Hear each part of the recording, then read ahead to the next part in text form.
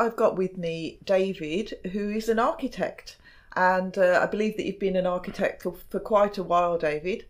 I believe about 30 years in total. Right, so loads of experience, and obviously you've got an interest in houses and neighbourhoods and so on. So what I wanted to pick your brains about this evening was the thorny issue of heating our homes. Couldn't be more topical really, considering we've been through quite a few cold spells and the price of fuel has rocketed. And in addition, we've had lots of different comments on this and protests, particularly around the oil industry, but also Insulate Britain has been much on the news. And I know that you've done quite a bit of research and practical analysis into insulation. And have you got any better ideas as to how to sort out the mess that we're in really around fuel and heat and our houses?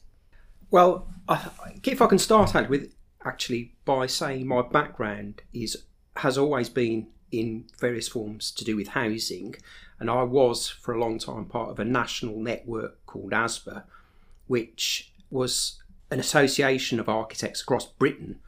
And so together I think we have a fairly good take on what's happening with building construction to do with housing. Because of the time period this goes back to, if you like, I was in it from the start with understanding about things like heating and insulation, which of course the two complement each other. In fact, the two are inextricably linked. You can't have one without the other, which to me at the moment makes it seem slightly odd that the government are giving out huge amounts of money to plug the dam with the problem of heating bills and heating going through the roof, quite literally in some cases, of course, and doing, to me, it seems pretty much nothing about the obvious problem of the fact our houses in Britain are poorly insulated, and they always have been. In fact, I don't think it's untrue to say that even today, the national psyche is such that we kind of veer away from the idea of wanting to enhance our homes with insulative finishes. Because, I mean, if you just look at the way they're constructed, I mean, we are so conservative, it's untrue. I mean, we still build houses with brickwork because that's kind of an aesthetic that pleases everyone. It's not necessarily efficient. And in fact, if you look at most European countries, they don't use brickwork. They're using lots of insulation and cladding on the outside of houses to pack as much insulation into the construction of walls in particular as they can. We've got now the problem of retrofit because we've sort of carried on in this kind of merry England way for so long that we've got a lot of 9-inch walls for houses which need insulation, in my opinion. I mean, other people have other ideas, but basically that insulation that needs to be stuck on the outside of them, because if you put insulation on the outside of houses, which are say 9 inches of brickwork, what you do is you shift what's something called the Dewey profile towards the outside. And what that basically means, if you imagine sort of drawing a profile through a wall, is that you're pushing the thermal value to the warmth, if you like, to the farthest point of the outside, so the walls stay warm. It not only does that, I mean, this is all linked to the fact, another thing that's going on at the moment, people are saying, well, there's a problem of condensation in houses, which is a big problem. So the more you're shifting that insulation to the outside, the less chance of the condensation also forming on the insides of walls, which is another huge problem in itself. Right. So you're actually saying that externally cladding your house with that insulation is actually, it's not got these problems that people are suggesting and could be a good thing? Yeah. If I read you right. Yeah. I mean, to be honest, people in the know, frankly, I don't know, this is too too much of a kind of overkill statement, but people in the know full well you've got to put if you've got a housing stock that's, say, terraced houses with 9-inch walls, then you're going to have to put the insulation on the outside of the walls, because if you don't, you're going to end up with huge things called cold bridges, which are, if you like, cold spots on walls. And if you've got cold spots on walls, then you're also going to have this problem of condensation forming there. And again, it goes back to the problem that the walls themselves need to be kept warm inside, because if they're not, then if you start looking at the heating systems that we're going to have on board in only 3 years' time, then we're going to need things like air source heat pumps, ground source heat pumps, or other electrical heating systems that just will not be able to pump out the amount of heat that you can do with, say, gas boilers, and therefore the houses have got to be able to respond very quickly and stay warm once they're heated up with a small amount of heat. I mean, that's just the facts of the situation of where we are.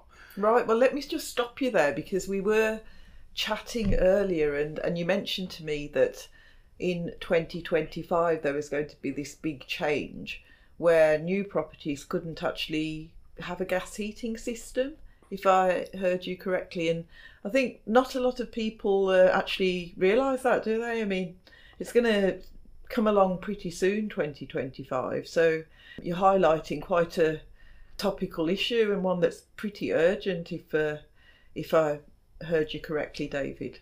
Well, what is on the cards is that in 3 years' time, to get building regulations approval for new properties, then part of the building regulations will state that you've got to have an efficient heating system, such as an air source heat pump, and you will not be allowed to use a gas boiler. And that so unless people, developers and all the rest of it are already understanding that is going to be a key watch point, that they're going to have real problems meeting that criteria. Yeah, indeed. So we've touched on one of the solutions for the crisis that we're in, and it sounds as if it's going to only deepen this crisis.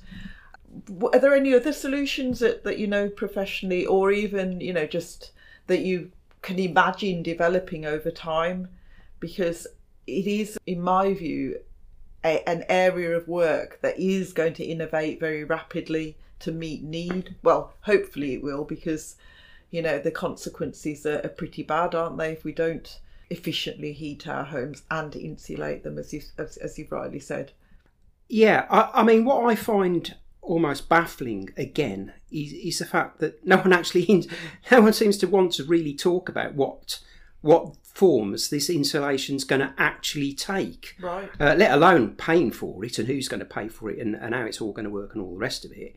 For example, what I see in practice at the moment, the nearest I've seen to a commercial outfit providing insulation on houses is basically they're putting a sort of like a polystyrene insulation on the outside of houses, which they fix to the walls, and then what they do is they put some sort of substrate over that, which allows you to render on the outside. And that's about it. That's all I do seem to be seeing. I don't seem to see anything more innovative than that. What other materials could they use? What other techniques could they use? And this is the thing. I'm afraid this gets us back to the point that's no one's talking about it. That in itself. Sorry, before I get on to answering that, I have grave doubts about that type of formula for insulating houses anyway. The same sort of system was used on Grenfell. Oh, right. So, okay. I don't think we should be really going down that avenue in the first place. Also, apart from that, the other problem with it is it's hugely expensive. That's for sure, yes. So that's another reason why people aren't doing it.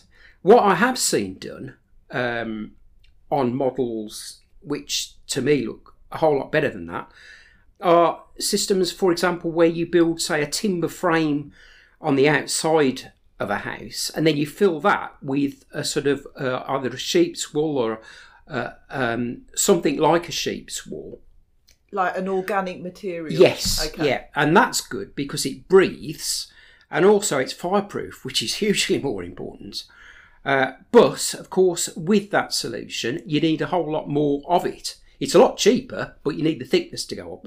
You to need have a any lot, real of, effect. lot of sheep, probably, or sort of other organic. You do see that. Sorry to interrupt you, Dave. Sure. You see that in loft insulation now, don't you? You do, yeah. And I don't want to overstress sheets wall because that's quite expensive too. But there are other, like as you quite rightly say, the sort of stuff you put in your loft, which is the fluffy stuff that's yellow.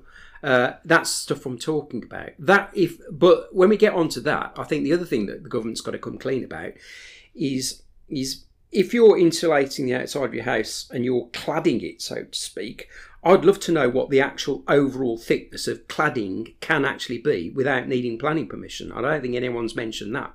I have actually looked on Insulate Britain, their website, and they've got lots of statistics about this. I mean, I'm not, sort of allied to Insulate Britain or any other protest movement, and very open-minded about it, just want to be informed by someone like yourself. And apparently we are one of the worst at, the energy efficiency game in Europe, unsurprisingly, since we've got so many old houses.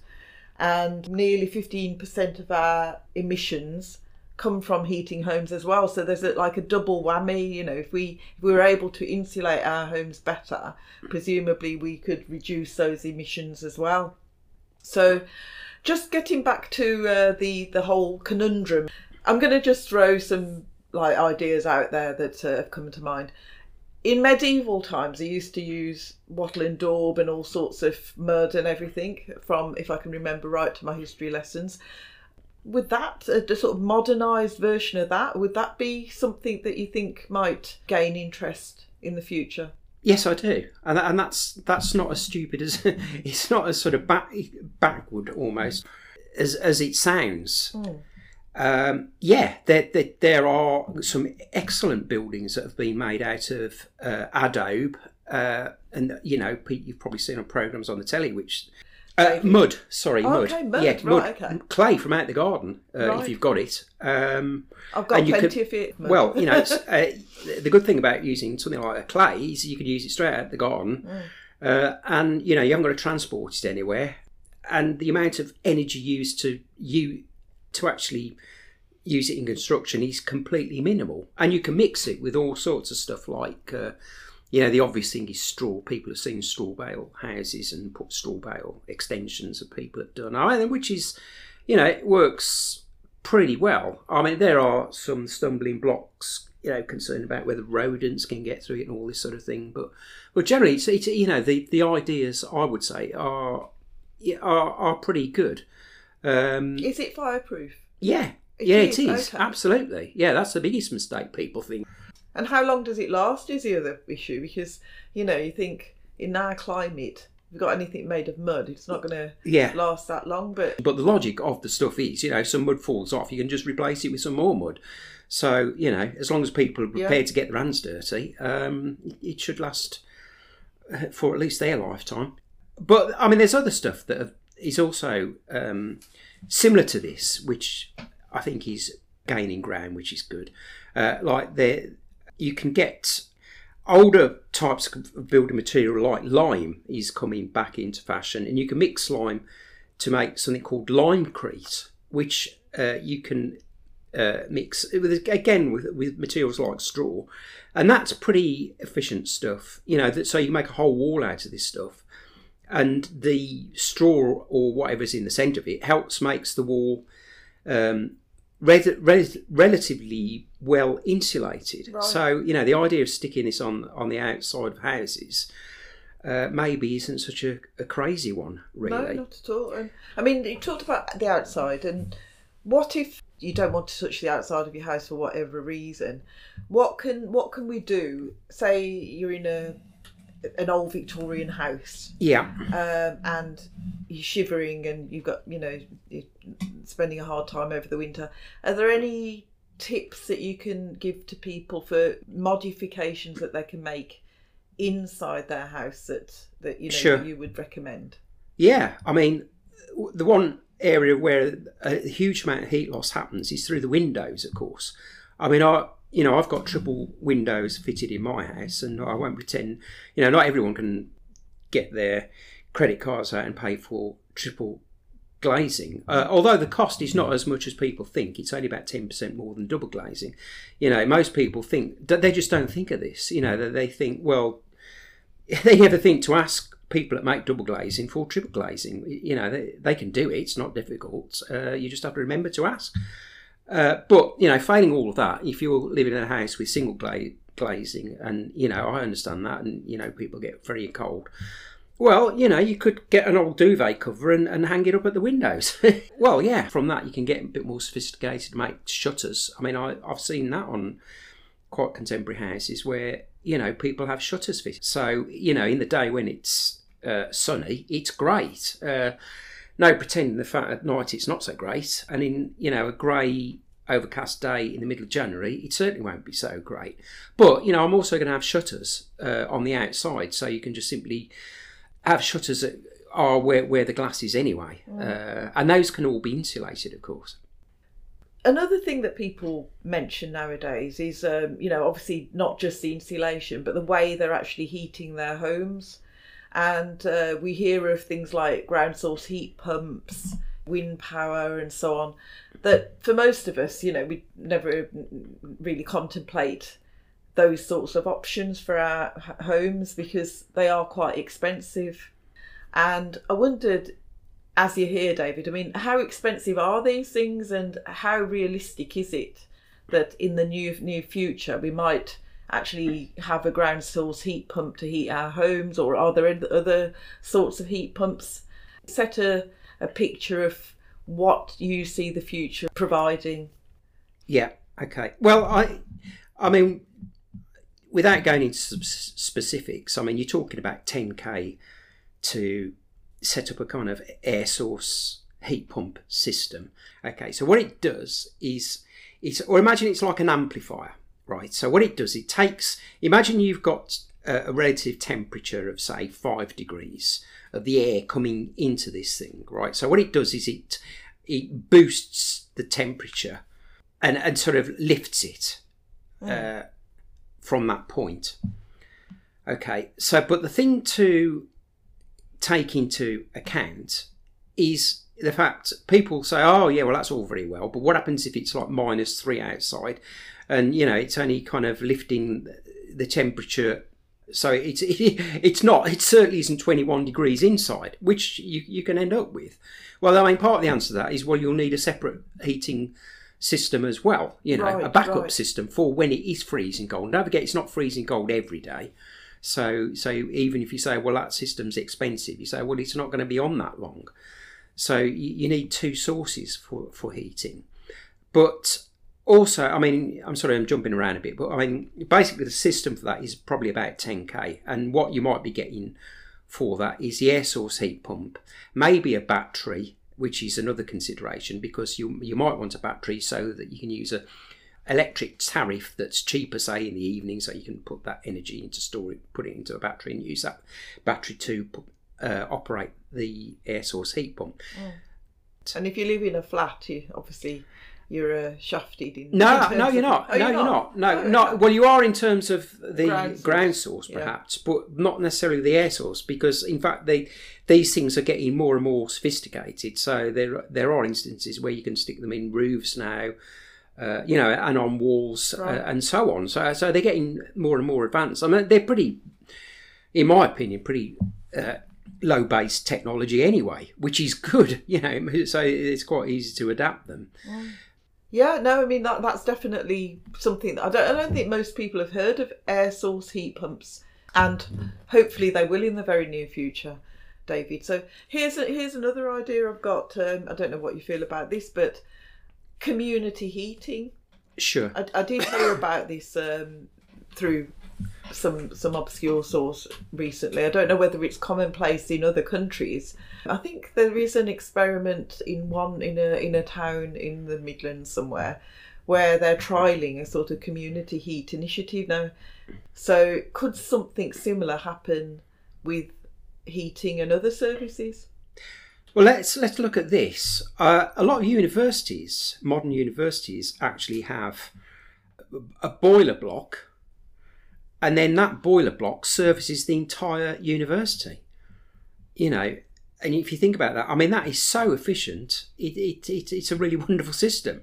Now, if we could have that in, so I know there's a complicated system idea of sharing, but if you had a block of houses all together and you said, well, we're just going to have one separate building where all the heating is kept, that could be really efficient. I know, the complexity, you imagine, of like everyone share, house, everyone shares the bill and all the rest of it. But then, even if I say that, there are ways of technologies getting good, and you can use that to check, how much heating you've used as opposed to everyone else's. It's not that difficult, I suppose. And how would you measure that? Would that be just... Well, it would be you having a separate meter for each part of your... No, I don't think you wouldn't necessarily have to even do that, I think. I mean, you could have sensors and so on that would help do that. But also, whilst you're on that topic, this kind of gets me back to the idea, well, if you've got a block of houses, really you ought to be insulating the entire block. I mean, if one person decides to insulate their house, that's all very well. But don't forget the cold bridging is coming from the houses on either side, which haven't been insulated. So it hasn't necessarily addressed the entire issue.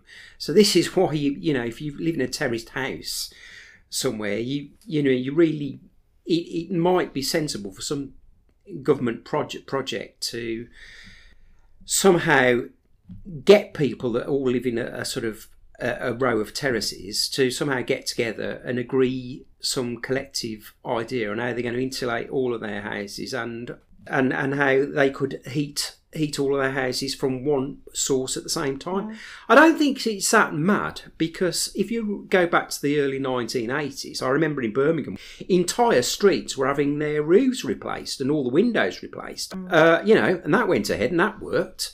So, sure, there was government intervention in it, but it worked out a whole lot cheaper than, if they had to knock those houses down, it would have cost a whole lot more to rebuild them. So we're not really talking about two things that are completely dissimilar. I mean, there is a difference between roofs, which are just static, and heating, which is, sort of needs maintenance and everything else. But I do think that that's a viable idea. That is one of the better ideas that we like to talk about on this show.